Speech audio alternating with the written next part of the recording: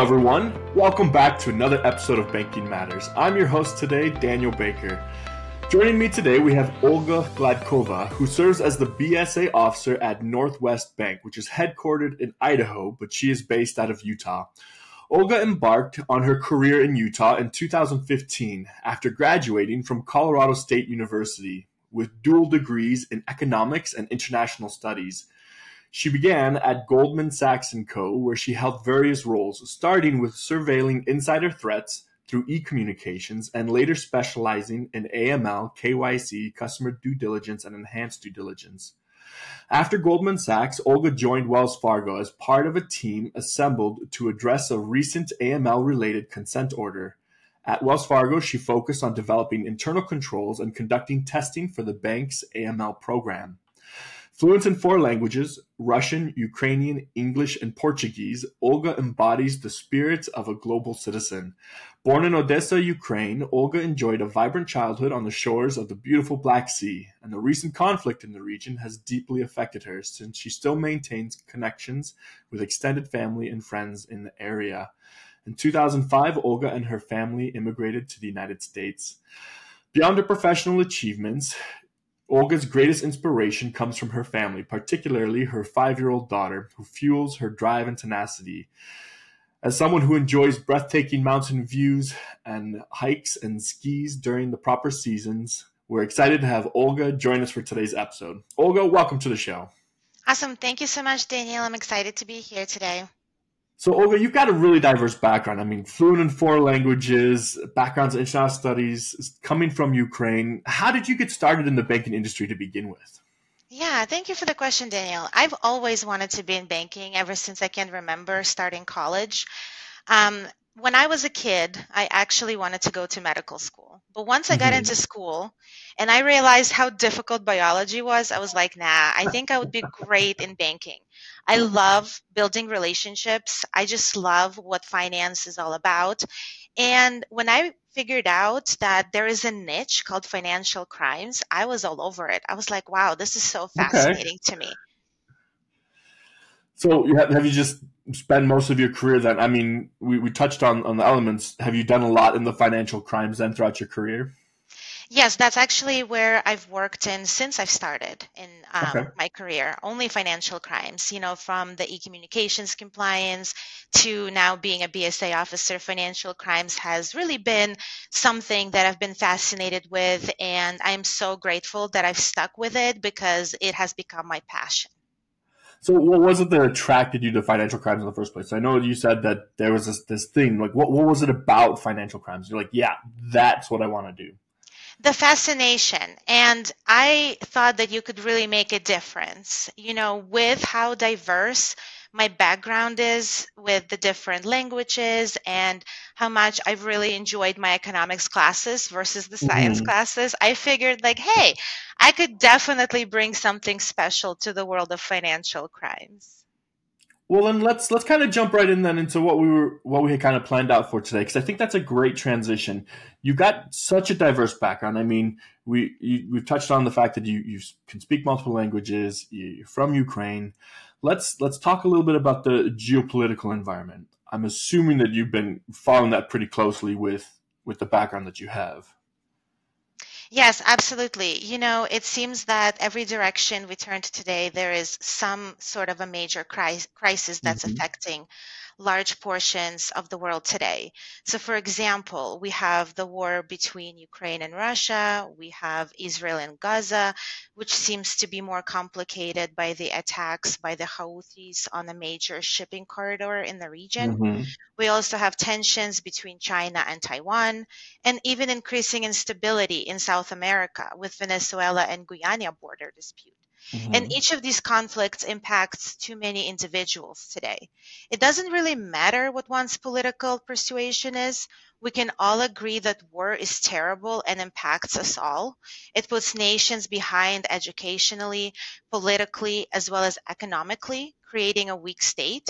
And as you mentioned, Daniel, I spent my childhood in Odessa, Ukraine, the beautiful Black Sea port that has been tragically hit by bombs and bullets, and it has barely recovered since the devastations of World War II. And again, it was hit severely which will take a really long time to rebuild and restore. And whether these geopolitical conflicts affect one on a personal level, they certainly impact us all in the professional world of banking. So then let me ask you, how are you seeing these impact US financial institutions? I mean, being involved in BSA and everything, how is this impacting you in your professional position? Yeah, that is a really great question. So there are many variables to consider, from the price of oil, supply chain disruptions to sanctions. But the way that I look at it, and the way that I think that everybody should look at it, is these conflicts across the world are expensive. And when things are expensive, a lot of money moves through our US financial institutions. And Mm-hmm. we need to really be realistic. There are bad actors out there that transcend borders and firewalls. Their entire job is to come up with ways to be able to do so. And they get Mm-hmm. quite good at it. The money that funds acts of terror is rarely isolated to halawas and black market peso exchanges. On the other hand, with the disruptions of the supply chain and fluctuating oil prices, our economists and strategists have to pay close attention to these areas. We see more commodities that go into making munitions as well as equipment. We see strained trade partnerships that typically work well during peace times. But we are finding out that the global economy really struggles when the globe is in chaos. If you have a customer that exports alfalfa hay across the Pacific Ocean, that's a Mm-hmm. lot different today than it was just a few years ago. Currency values fluctuate all the time, and inflation has a role during war times as well. I guess it is hard to see how it doesn't impact US financial institutions. So then, as a BSA officer, then what are you doing to address some of these changes? How are you protecting Northwest Bank? What do you do to protect Northwest Bank from some of these money laundering schemes and terrorism financing? What do you do? In one word, customer due diligence, enhanced customer due diligence, right? Really understanding who our customers are. And I think perhaps one of the most obvious roles in the BSA area right now is OFAC. Even though OFAC is a separate agency from FinCEN, in practice, we think of them together and they go hand in hand. And Okay. during times of conflict, like we see today, it becomes commonplace to have new names added to specifically designated persons list, for example, or one of the other lists. And each of these names need to be run against the bank's information.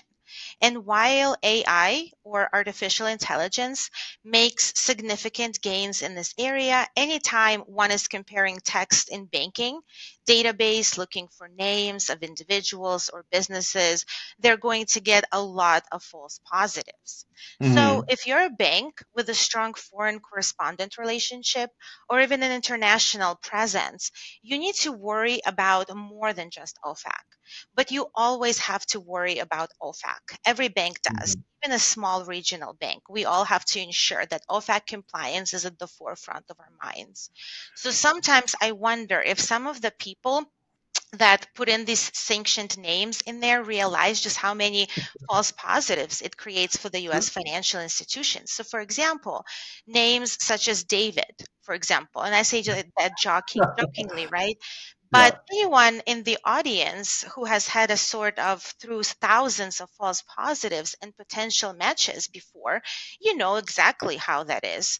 And that highlights a few other things that I think we also need to be paying special attention to, regardless of the bank's size. So, does the bank have enough capacity to review false positive alerts? And just as importantly, reviewing false positives all day long has an extremely high burnout rate. So, do you Mm-hmm. have good, engaged people reviewing potential matches as well? How good is the bank's infrastructure? How good is that data that feeds in to be processed on a nightly basis? We have a lot of good technology to help us, but if it's not in the right format, it doesn't do a lot of good. Or maybe you have your OFAC screening performed by a third party service provider. So, if so, When is the last time that you really poked at the tires of how it is reviewed for potential matches? Is your service provider transparent about how its rules work? After all, OFAC responsibility isn't mitigated because you pay third party to do it on behalf of your bank. The liability still lies with the bank. And if you do business globally or in the impacted areas, are you prepared for the challenges of getting licenses, keeping track of them, and really reporting them? Now, if one is really ambitious, they should open up OFAC's website and look at the number of sanctions and advisories related to Russia and Eastern Ukraine, The for number to example. know. I Yeah. mean, it is outrageous. There are so many different names and entities and vessels that are constantly added, and the list is evolving. It is just Mhm. so complicated. But as a BSA officer and as financial institutions across the United States, we really have to keep that at the forefront of our mind. So we are expecting more of those potential matches to be coming through OFAC daily. So we really need to stay on top of these things, and we need to really know our customers. So CDD, EDD is super important. And reportedly, it makes a pretty big difference. So according to the US Treasury, Russia's economy shrunk by 2.1% in 2022 as a result of the sanctions imposed by Okay. all the countries around the world. There were 14% less exports and 11% decline in imports compared to 2021. So I think we're definitely making progress as we're standing together Mhm. and imposing those sanctions. The ruble is unstable, making it difficult for Russia to acquire materials it needs for the war and continue their aggression against Ukraine. Imposed price cap on Russian oil and foreign direct investments into Russia have plummeted, meaning they have left significant deficits across the country. So then let me jump in really quick and let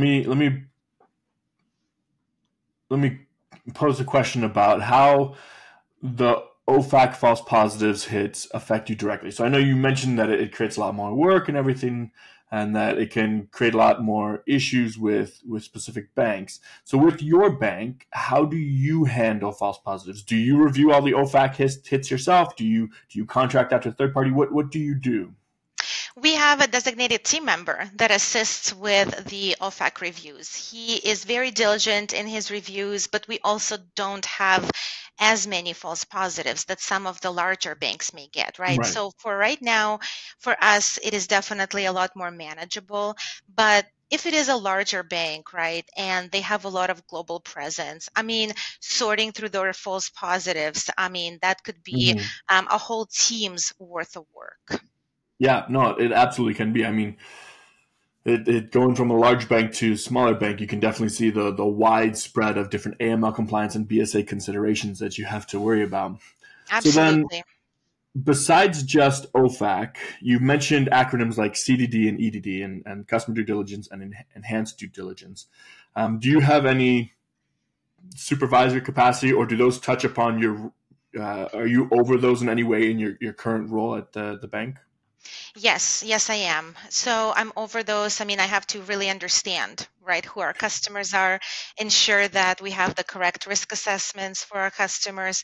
And the CDD, which is customer due diligence, definitely impacts me in our daily life, right? When we are considering, Perfect. Yeah. do we Yeah. want to onboard a specific customer? Do we understand what the customer's accounts are going to be at the bank? Yeah. Because I think it is not only important to understand the nature and purpose of those accounts, but also to understand, okay, specific customer has indicated that they'll be doing this and this at the bank. And then let's see 6 months from now, has that been the trend? Has that been the case?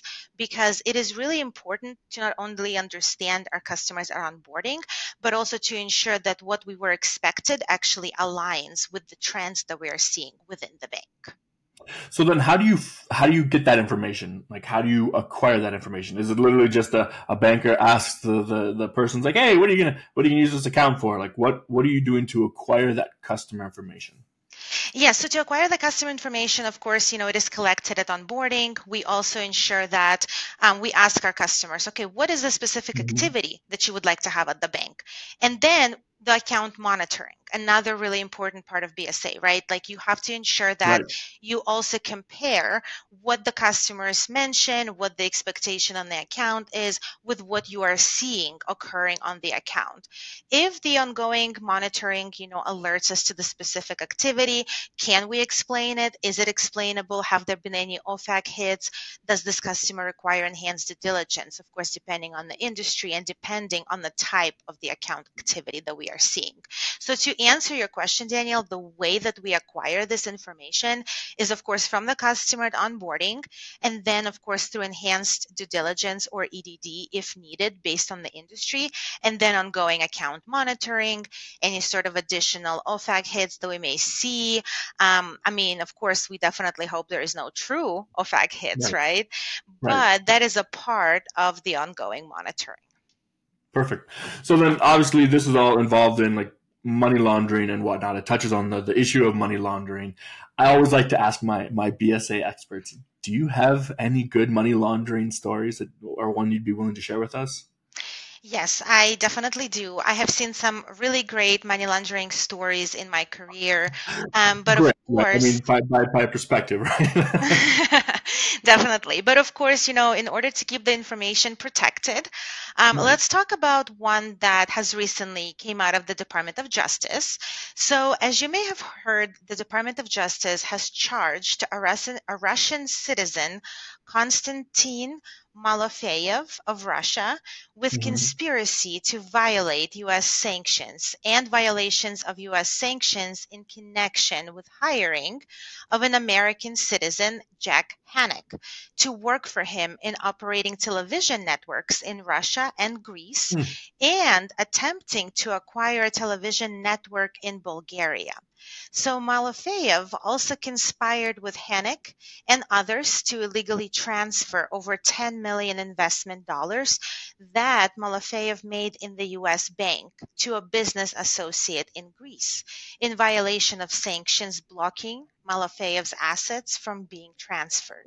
Along with indictment, the United States issued a seizure warrant for Malofeyev's U.S. investment. So Mm-hmm. Konstantin Malofeyev is closely tied to Russian aggression in Ukraine, having Mm-hmm. been determined by OFAC to have been one of the main sources of financing for the promotion of Russia-allied separatist groups operating in the sovereign nation of Ukraine in eastern Ukraine. Well, then that actually leads really well into the next question. Um, when we were talking about things to maybe touch base on, one of the things was a PEP, or politically exposed persons, or Russian oligarch proxies. Uh, what are these, and why are they important? Yes, absolutely. That's also super relevant nowadays, right? Especially Yeah. when dealing with such a huge conflict of our lifetime. So, politically exposed persons, or what we typically know as PEPs, are individuals that, by virtue of their public position or relationships, may present a higher risk than other customers by having Mhm. access to funds that may be the proceeds of corruption or other illicit activity. Now, on the other hand, Russian oligarchs are wealthy individuals in Russia who amassed significant wealth and power, particularly during the privatization of state assets in the 1990s following the collapse of Soviet Union. These individuals often acquired state-owned enterprises and resources at a fraction of the market value through a combination of insider deals, political connections, and sometimes even controversial business practices. Mhm. As a result, they gained immense wealth and influence. Oligarchs are typically close associates of Vladimir Putin and run in his circle. Oligarchs are predominantly involved in energy, metals and mining, as well as real estate industries. Oligarchs and PEPs typically go hand in hand. Russian oligarch proxies, although, refer to individuals or entities that are closely associated with Russian oligarchs and often can act on their behalf or in their interests. So these proxies may include family members, business associates, attorneys, or other intermediaries who really facilitate financial transactions and manage assets for oligarchs, right? So the importance of Russian oligarch proxies in the context of AML BSA regulations lies in the need for financial institutions across the United States to identify and assess the potential risks associated with these individuals or entities in terms of money laundering, terrorist financing, and sanction violations. Identifying and assessing these risks is really crucial for U.S. financial institutions to remain compliant with U.S. regulatory requirements and protect themselves from reputational and legal issues. As you recall, I just shared a recent example of, a Russian citizen that has been sanctioned in the United States. The Department of Justice has charged with evading their sanctions, right? So that is just one of the many examples of what we can see a potential Russian oligarch doing within the United States or attempting to do. The use of proxies, I think, has become a lot more frequent now as we see the conflict and a lot more Russian oligarchs that are being sanctioned individually to prevent that wealth from growing. So really what I'm hearing is, regardless of political stance or stance in the conflicts, be it anywhere dealing with any of the major turmoils that are going on, the importance for banks is to have a robust BSA, AML, customer due diligence, enhanced due diligence program to really be on top of the OFAC sanctions and requirements. That way they are protecting not only the financial institution, but also extending, like, being part of the system of protection towards U.S. citizens and U.S. interests. Would you say that that's a fair assessment? Yes, absolutely. And for those banks that are using third parties to, assist them with due diligence or assist them with the OFAC screening, to ensure their due diligence is completed, because the liability still lies with the banks. Right, because of the strict liability element of OFAC. Perfect. Well, I do want to give you one last chance, Olga, that if you could give one piece of information or one piece of advice to banks today. It doesn't necessarily have to be about BSA or anything like that. It can deal with anything with your experience getting to where you are today. What piece of advice would you extend? Yes, thank you, Daniel. That is also a great question. I would say that today, given the current political environment and given how closely geopolitics can affect BSA and the U.S. economics, I would say for the banks to definitely continue to implement strict monitoring within the banks, to continue to conduct enhanced due diligence where necessary, to continue to vet certain customers. I know that the business is at the forefront of our minds as well, and we can still do that while remaining compliant and while following the U.S. regulatory requirements. I would say just continue to work really hard to understand who the customers are and continue to keep the banks safe. I appreciate that. I really do. Well, Olga, thank you very much for joining us for today's episode. Thank you. I appreciate you having me. For the rest of our listeners, that's Banking Matters.